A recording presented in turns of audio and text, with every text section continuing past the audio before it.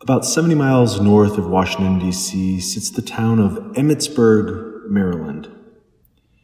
And in Emmitsburg, there's a rock.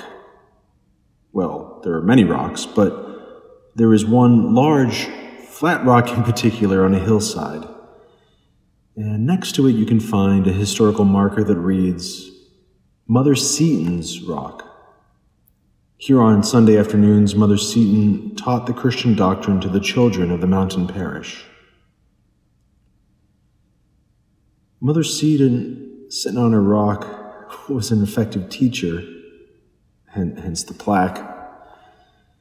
And that's because she was an effective witness. She was a witness to the truths that she taught. Mother Seton is St. Elizabeth Ann Seton. She is the first born in the United States to be canonized as saint. And she died on this day in 1821 in Emmitsburg. But her life began somewhere very different, in the heart of New York City.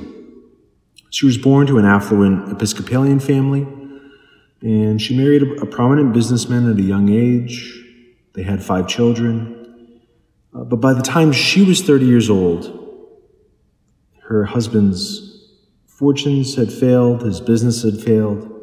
He grew seriously ill and died of tuberculosis, and she found herself penniless with 5 young children.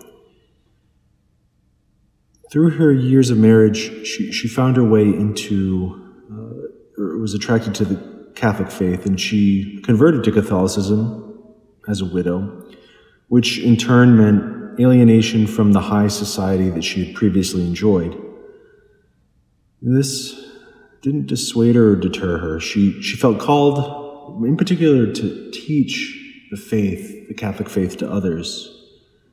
And after many difficulties in New York City, she moved to Emmitsburg, where she founded the first women's religious community in the United States and began a Catholic school for underprivileged children, as well as an orphanage. And it was on, Sundays in Emmitsburg on the hillside that she would sit and teach on this rock of hers.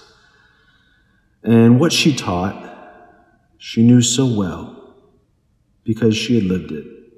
She had lived the suffering and death and resurrection of our Lord again and again in so many ways in her life.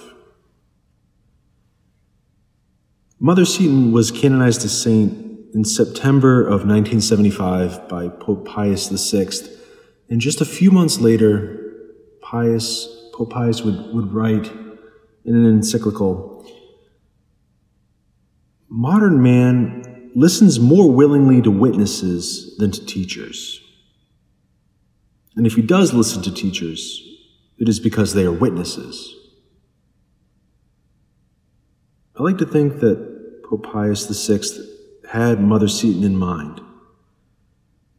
She indeed was an effective teacher because she was an authentic witness. She bore the marks of the crosses she was given in this life, and even more so the divine love that she discovered through those crosses. That's what gave her instruction such authenticity. St. Elizabeth Ann Seton, pray for us, that like you, we may receive the gift of true faith and share it with the zeal of true witnesses.